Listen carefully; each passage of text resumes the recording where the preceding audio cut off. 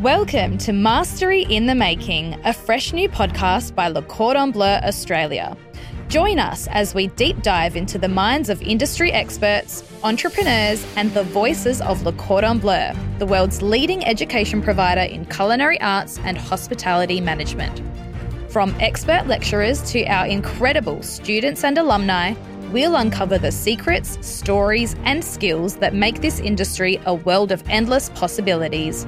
So, if you're a seasoned chef, aspiring hotelier, or simply want to keep your finger on the pulse, consider this your ultimate guide to culinary and business innovation. I'm your host, Stephanie Valudos, and welcome to Mastery in the Making. Thank you for joining us on our very first episode, and boy, do we have a treat for you. Now, to kick off the series, we are going to go on a little journey down memory lane, uncovering Le Cordon Bleu's rich 129-year history. How did it go from a humble Parisian cooking school to a global institution? What significance does the blue ribbon hold? And who is Julia Child? Now, to help me answer all those questions and more is none other than culinary mastermind, Mr. Gabriel Gaté, who joins me now from Melbourne. Hello, Gabriel. Good morning to you. How are you? I'm well, thank you. That's good. Thank you so much for joining us. Now, Gabriel, you don't need too much of an introduction. Your culinary journey has been nothing short of impressive. You are a television host, presenter. You are an author of 23 cookbooks, and you're also a cookery teacher. Is there anything you are yet to achieve in the culinary world? Plenty. There is so much. I've been a chef for 52 years. That's when I started my apprenticeship. But there's so many things you can do with this profession. You are a communicator of taste through your cooking, but also in my work, it has always been about communicating through television, through radio. I was the food editor of Better Homes and Garden for 6-7 years. I worked for Home Beautiful. I wrote lots of articles. So basically, with communication, it is endless. There's always more that I could have done, but I don't regret anything because I've done plenty. I'm still doing a fair bit. Yeah, absolutely. And now take us back to when you first started your culinary journey. What sparked your interest in cooking from the get-go? Well, to start with, I think I became a chef because I love food. I love good food. I get lots of pleasure out of eating, out of sharing a meal. But also in my family in France, on the Loire Valley, in the Anjou region, I was born in a small village where we had a large vegetable kitchen garden. We had a small vineyard.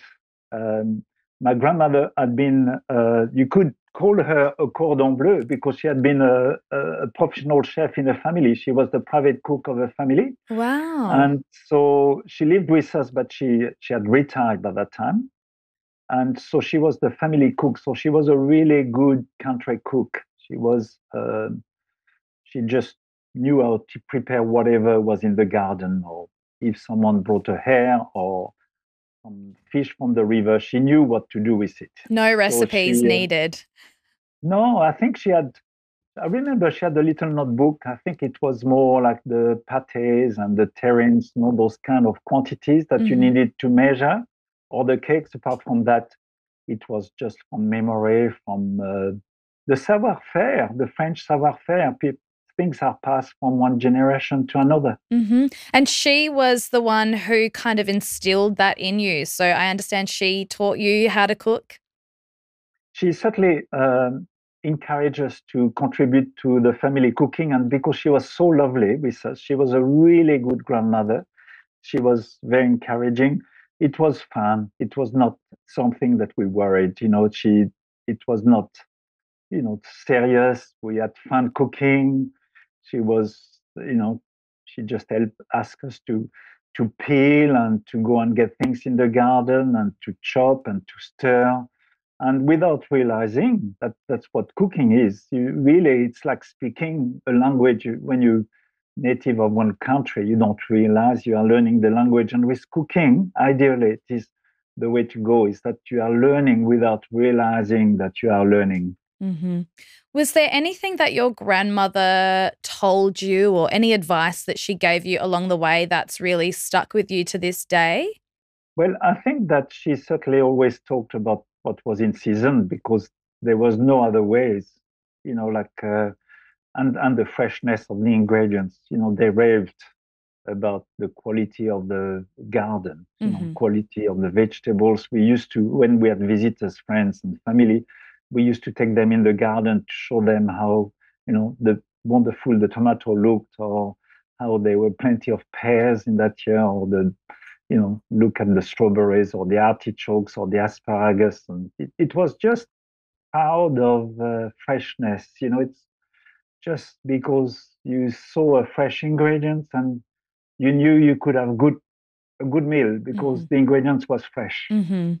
So you obviously lived and breathed food from a very young age. How did Yes. you then get into the hospitality industry? Did you do any formal training, or was it just by chance you ended up being, cooking in restaurants and that kind of thing?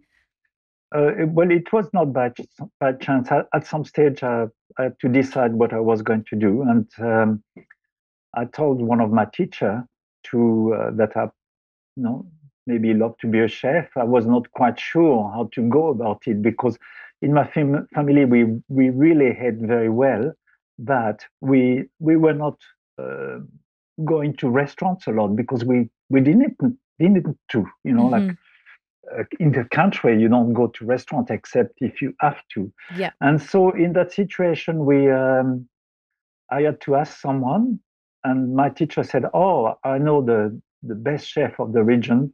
Why don't you go and visit him?"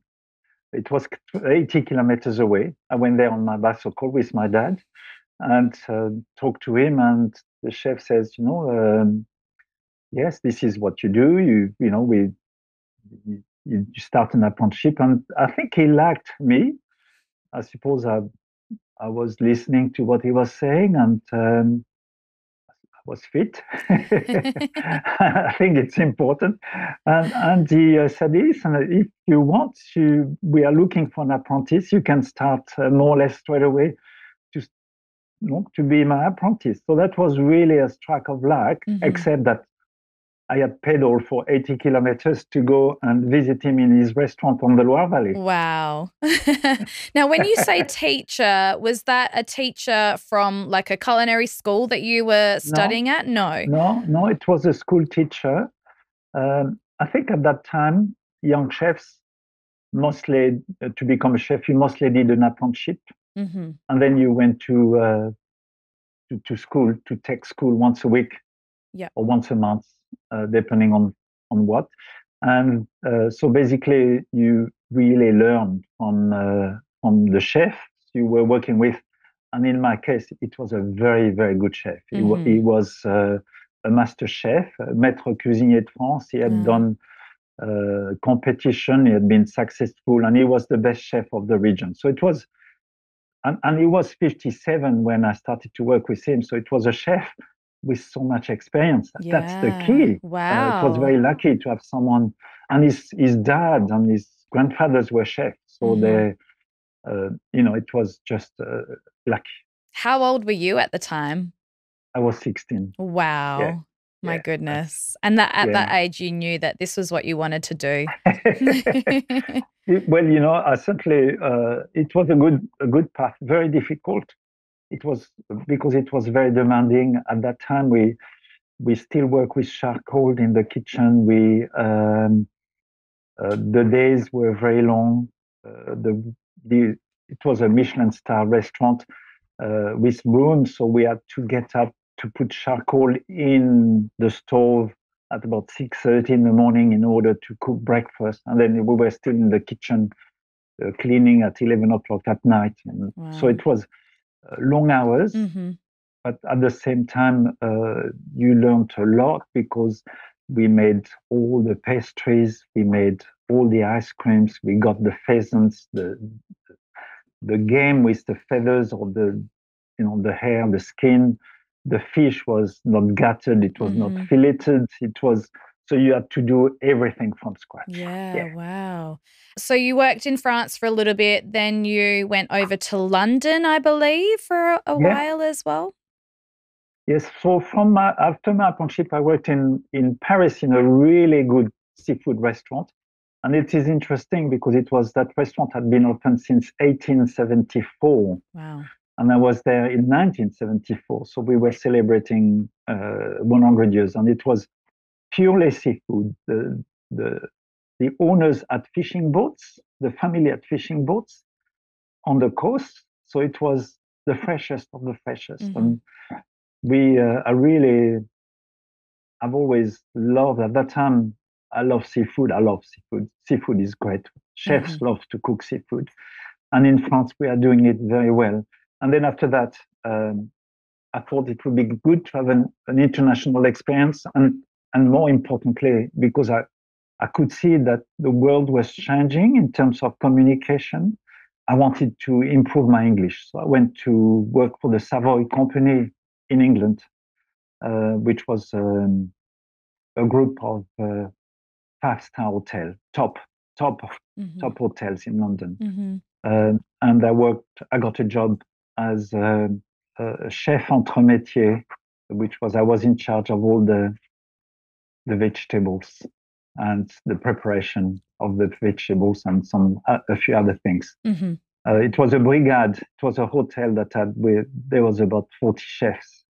Wow. Between all the sections. There was a bakery, there was a patisserie, there was a large garde-manger. So it was a quite different experience from I had done before, which were basically small gourmet restaurants. It was a bit more of a larger organization. And I think as a chef, you need, or as someone in the industry, you need to really work in different types of establishment in order to really, increase your knowledge and your experience. Yeah, absolutely. And then you found yourself coming back to Paris, and that's where I believe you met your lovely wife, Angie, who was studying the language, French language at the time, and she's actually from Australia. Yes, I met Angie. But after London, I must tell you, I spent almost a year in West Germany doing my national service. Oh, wow. Okay.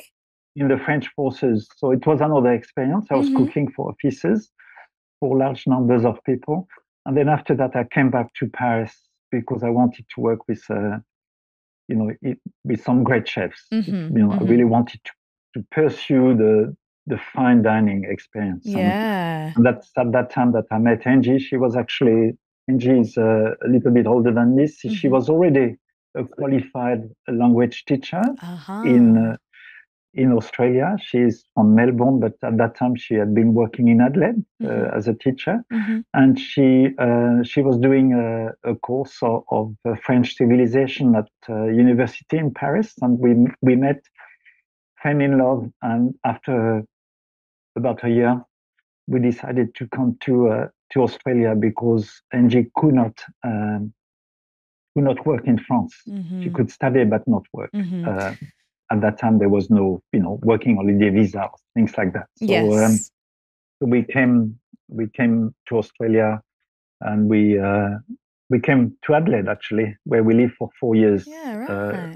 Where I worked briefly as a chef, and then I started to freelance because after working in top restaurants in France, and in 1977, the gastronomy in Adelaide was not as sophisticated as Europe.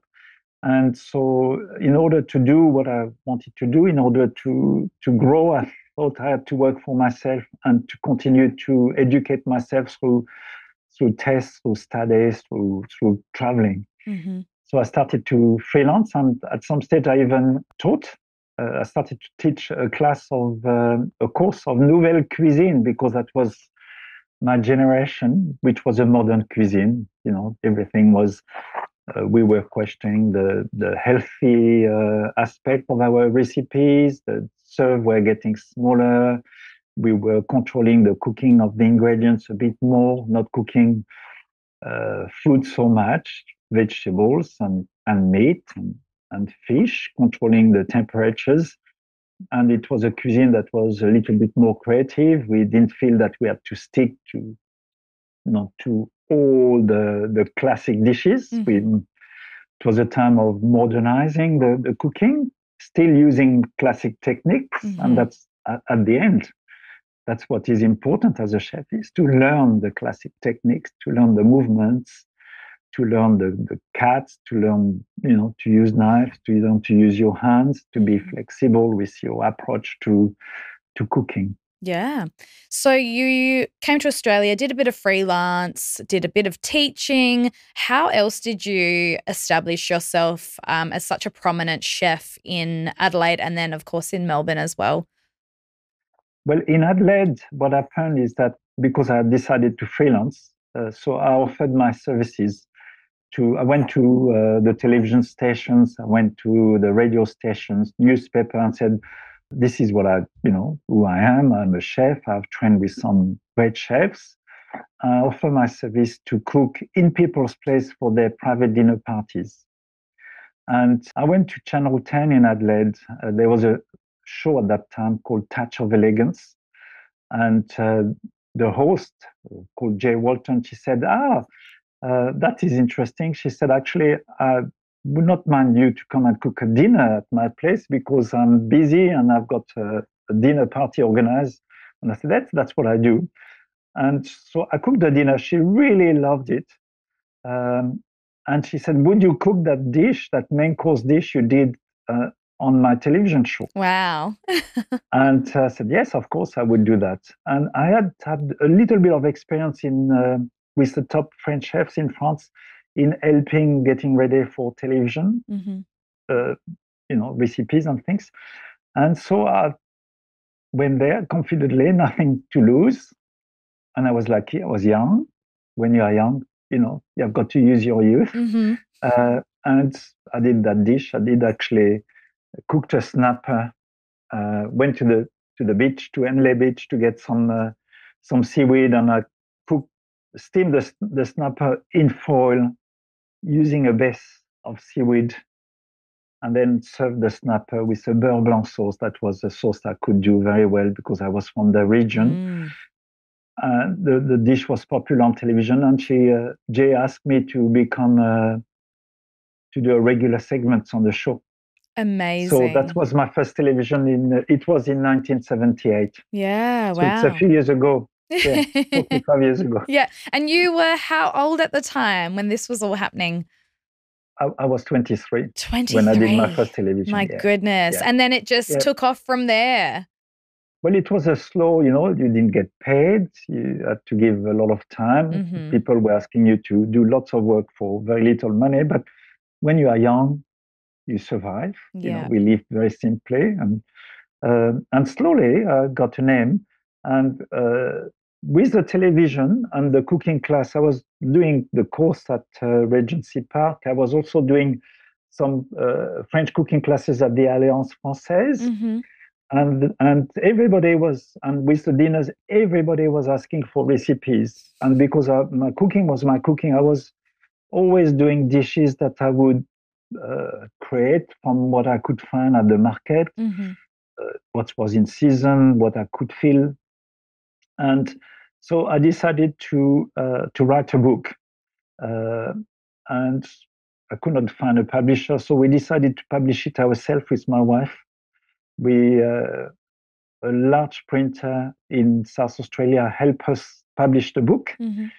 And it was called French Cuisine for Australians. And the book was a success, not a bestseller, but enough to pay for the cost that it had, that we had to print it, to put it together and things like that. So it was a team effort. It was not just us. It was a very nice printer that had the right people helping us with putting the book together, with people helping with the editing, with Angie being a good linguist and things like that.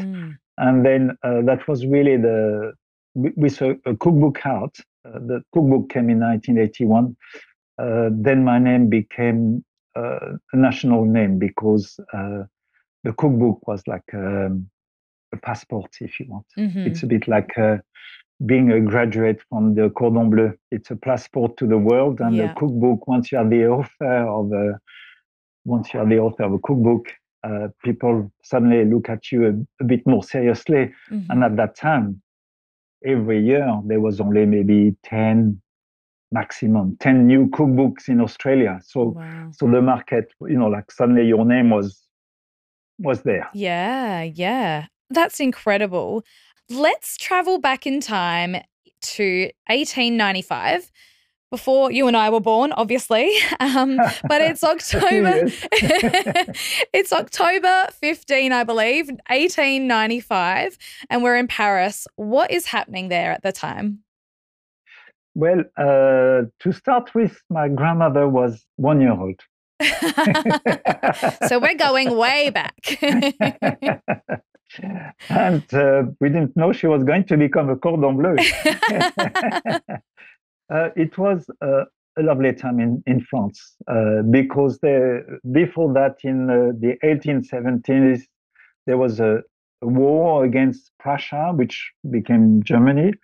Time were difficult, and then it was La Belle Époque. It was a time of prosperity. It was a time where the Industrial Revolution, lots of things were happening. People were enjoying the life, if you want, of prosperity, going out to restaurants, learning to cook.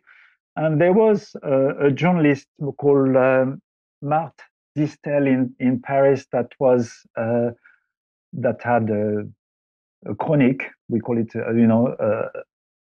a cookery column, if you want, that became very popular. People wanted to learn about the cooking from different regions, wanted to learn about the classic dishes and things like that. So she did that column, and then she realized that people were, writing to her and saying, "Listen, it'd be nice to see it done by someone." So she decided to start cooking classes.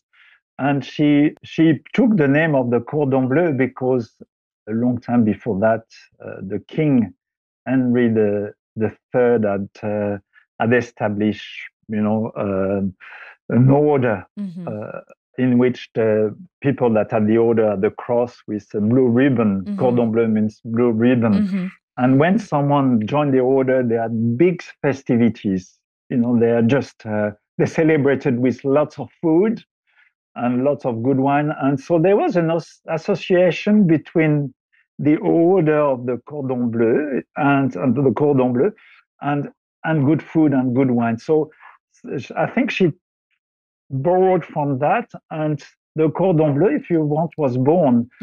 And she was a very good communicator, and that was the key. And I think over the years with the Cordon Bleu, I think that the organization had always had the good idea of having people that knew how to cook, great chefs. Some of the greatest chefs in France have taught at the Cordon Bleu. The Cordon Bleu at the moment, Eric Briffard, which is the head, the chef I know him in France, is one of the best chefs in France. He's the head of all the culinary, activities. And I think that's when you have at the top of an organization, plus the family Cointreau, of course, that is a name that has always been with gastronomy for a long, long time. You know that it is an organization that knows how to communicate the art of French cuisine. Yeah, absolutely. And on that launch date back in Paris, it's been said that they were cooking on an electric stove. So it's incredible amazing to see how far we've come. Yeah. Well, it is quite amazing because when I did my apprenticeship, like 100 years later, or a bit less, the kitchens were mostly charcoal. So that would have been, I suppose it was maybe because of Paris, and because at that time, charcoal and lighting a fire in Paris might not have been so easy. Yeah, but right. because now, of course, there's lots of electricities with inductions in cuisine and cooking and things like that. So it has been an incredible journey. And the cordon bleu, of course, has become bigger and better. Yeah. Better than ever. I have visited myself quite a number, of course, of starting with Adelaide and in Melbourne. 2 years ago, I was the lead speaker at the graduation of all the students, and can see the excitement of the students that have learned wonderful skills for the rest of their life. Many of those young people that have joined those courses are going to be top chefs or top restaurateurs or run some incredible places all over the world. Have you ever come across any throughout your career, whether it be in Australia or globally? Many, here, there, and everywhere. Yeah. Absolutely. Ottolenghi, did a stint at the Cordon Bleu. Mary Berry in England, she's a superstar of, she was there like a long time ago, and she's probably like 80 years old. She's superstar of television. Well, of course, we all know Julia Child. Yes. Went there in Paris when she was a young woman, after doing work as a spy during the war. That is amazing. Julia Child is probably the biggest name. Yeah. For those who don't know, who is Julia Child? So she studied at our Paris school. I think it was 1950. What was her claim to fame? I know she did a lot with French cuisine, particularly in America, but can you explain who she is? Well, to start with, she loved food. She was a very tall woman, 6'2" or something like that, which is a bit unusual. She had an incredible personality. She had a lot of charisma. She loved food. She loved studying. She had the brain. She studied cooking. She met a couple of French women with whom they opened a cooking school in the United States after all of that. And they decided to write a cookbook between the art of French cuisine or cooking or something like that in the United States, which became a bestseller, the three of them. The two other French women were very good too, but maybe not as good a communicator as Julia, because she was imposing. If you have seen her cooking shows, it's just so, you look at her and you say, what a personality, and she's tall, and she had a strong voice. She had a voice like that. And now you get a very large chicken, and we are going to stuff the chicken with some truffles. You do that so well. You do that so well. I did a presentation when the film came out, and we had a discussion about. I watched lots of footage of her. She was just incredible. Yeah. She just could. You watched her and you say, "Gosh," and so she basically introduced the United States to the art of French cuisine, because their cooking, was not quite like that. Of course, it might not be for everybody, but she became very, very popular on television. And she did some shows with other top chefs like Jacques Pépin, also a French television chef in the United States. And she very successful author, enormously successful on television until well into her 80s. So she had a long career and very respected, and a woman that has really done good work with French cuisine. Well, it's definitely, we're going to claim that as one of our top alumni, that's for sure. Now, for those who don't know, Le Cordon Bleu's trademark logo is a blue ribbon, which has rich history dating back to the 16th century, when King Henry II created one of the most important orders in France. Symbolising this order was the cross of the Holy Spirit, which hung on a blue ribbon, which translates to Le Cordon Bleu. Now, due to the prestigious nature of this order, the name Le Cordon Bleu became well recognized and celebrated, as we discussed earlier in the podcast. What's really symbolic about this blue ribbon is that to this day, our culinary students actually receive their medal on a blue ribbon upon graduation. Gabrielle, has there been a time throughout your career, whether it be here in Australia or in Paris or France, London, where you've come across a Le Cordon Bleu graduate who really is the essence of Le Cordon Bleu's blue ribbon of excellence? Yeah, they're everywhere. They are everywhere. I feel like everywhere you turn, any restaurant you go to, there is a Le Cordon Bleu graduate not far away. Well, I'll give you an example. Last year, I have a friend called Philippe Mouchel in Melbourne. He's a top chef. He used to work with Paul Bocuse, and we were raising money for the Bocuse d'Or. It's a chef competition, international chef competition. And we needed some help. We cooked 2 dinners. Actually, 2 groups of people paid $12,000 each for us to cook a dinner at their place. Wow. So that was really good money. And we had a couple of graduated from the Cordon Bleu that came to help us.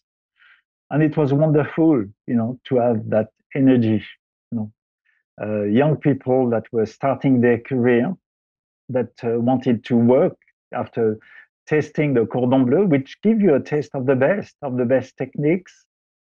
The Cordon Bleu, wherever you are, in Paris, in Sydney, in Melbourne, there's top chefs visiting. You get inspired from them, and those young people, they have a taste of success. They say, yes, I'm going to continue at that top level. And to have those 2 young people, I mean, they were not that young, they were not 16, and they were like mid-20s or late 20s. Yeah. Very able, very intelligent, very well educated, to assist us was a joy for us, because as you get older, you need that youth, you need that speed in the kitchen. So no, and I've met dozens here and there. Yeah. You ask people, where did you train? And they say, I did the Cordon Bleu in Paris. I did that. Did the patisserie course. I did this. It's really good. Why do you think Le Cordon Bleu is what it is today? Like, what made it go from, this tiny little cooking school to, I think there's 30 odd campuses worldwide. Why do you think that is?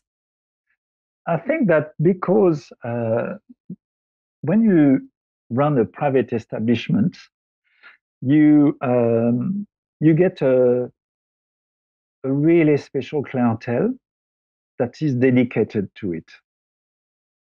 So you get good students. Sometimes in a mainstream organization, that's the nature of it. You get students that, I've got to go to the course and things like that. So you get dedicated students. And because it is so well known, you know that when you graduate from the Cordon Bleu, if you come to Australia, if you are from Asia, or if you go to Paris, and wherever you go, you won't have to explain too much when you are graduated how you did your training. So the fact that also it's an organization that has got lots of structure, so you learn the choreography of movement, you learn the basics of cuisine, you learn the stocks, you learn the knife skills, you learn the sauces, you learn the fish. So when you are graduated, you have not just learned one thing, like if you do a course on just one single course on making risotto, you actually have a good balance of knowledge that will be useful for the rest of your career. So I think it's a bit like the international baccalaureate. If you, as a student, it is recognized all around the world, like when you have so many, 20 countries, I think it is. Yeah. So it is, a serious organization, the largest of its kind.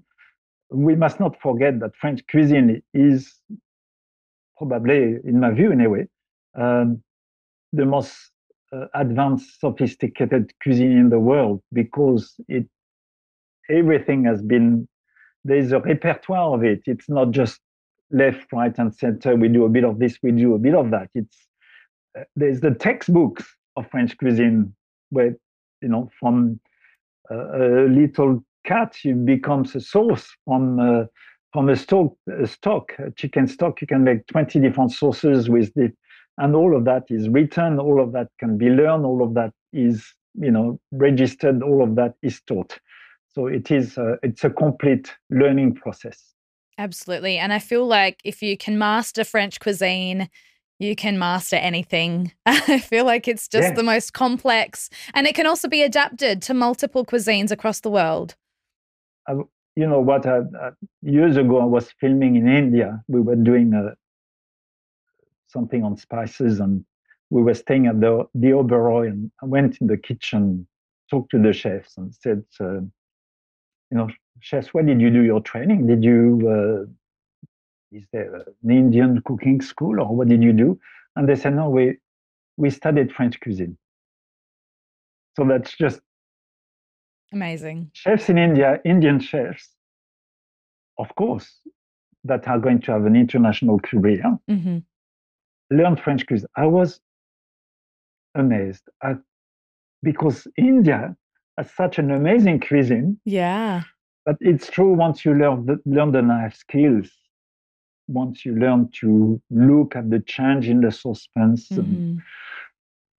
you can, if you have the skills, you can learn any cuisine so much more easily. It's like once you speak 2 or 3 languages, you can learn another 2 or 3 easily. Yeah. Absolutely. Now let's talk a little bit about your very special link to Le Cordon Bleu. Well, Le Cordon Bleu at the moment is the head of the Cordon Bleu. Cordon Bleu is André Cointreau. And when I was a young chef, 52 years ago, his family, his dad, Max, and André, and his brother, Edouard, used to come regularly to eat in the restaurant I was doing my apprenticeship. So we knew the family Cointreau by sight. We could see them in the dining room because, of course, it's from the Cointreau, the liquor Cointreau family involved with cognac and amazing liquor. So the first time I met André, like André later on in my life, when he was head of the Cordon Bleu in Adelaide, we had a wonderful talk because, reminiscing of the time of our common region. We were born in the same part of France, eating the same food as we were kids, and he ate with his dad in the restaurant. I learned my skills. Must feel really special that, you had that connection all those years ago, and now you are still connected in some way or another through Le Cordon Bleu here in Australia, on the other side of the world. It is amazing. It's just to show how this profession, what it opens to you. Not only, of course, my wife is Australian, but as a chef, you can really live a very exciting international life. Gabriel, I could talk to you for hours.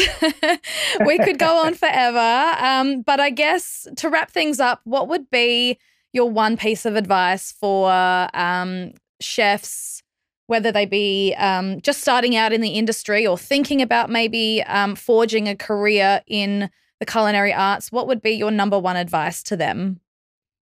Well, my number one advice is what I'm still doing, is that to never stop learning. Be curious. At home, I am testing new things all the time.